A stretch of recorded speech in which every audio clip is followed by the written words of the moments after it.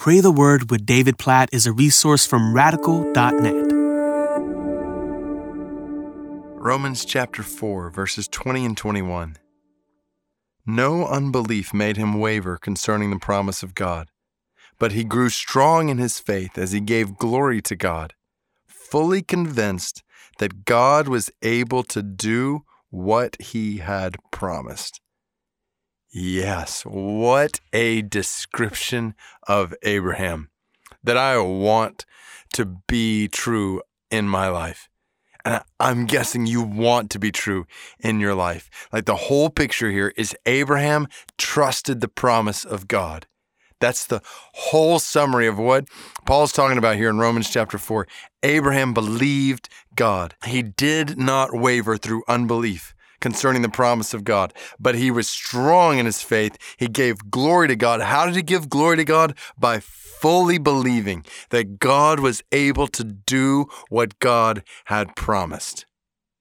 How do you live to the glory of God? You believe fully in the Word of God. You put your trust in the promises of God, and this brings glory to God. Which makes sense, right? Like this is how we're saved. That's the whole point of what Paul is developing here in Romans chapter 3 and chapter 4, how we're saved by grace through faith, not our works, through believing in Jesus, through believing in God's word, through believing in God's promise. That's how we're reconciled to God. That's how we're made righteous before God, by belief, by faith in Him, by trusting in Him. And then it's not just a one-time trust in Him. We kind of move on from that. It's a life of trust in Him. It's glorifying God day in and day out through believing His promises, believing that God will do what He has promised to do.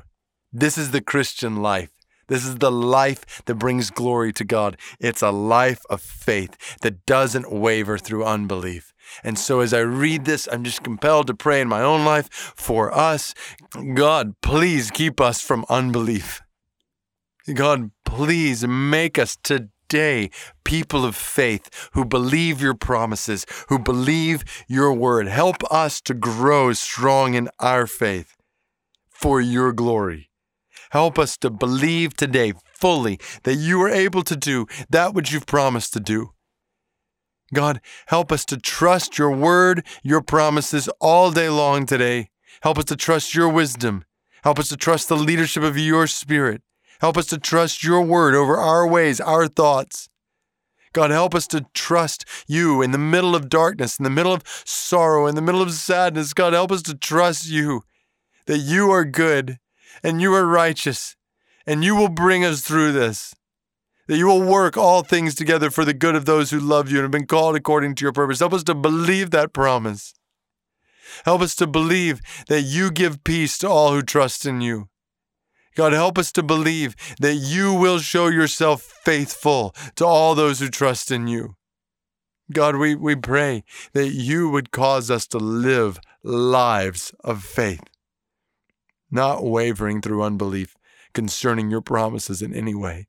Help us to be strengthened in our faith, giving glory to you, fully convinced that you are able to do today all that you have promised us. Oh, this is the foundation upon which we stand, oh God.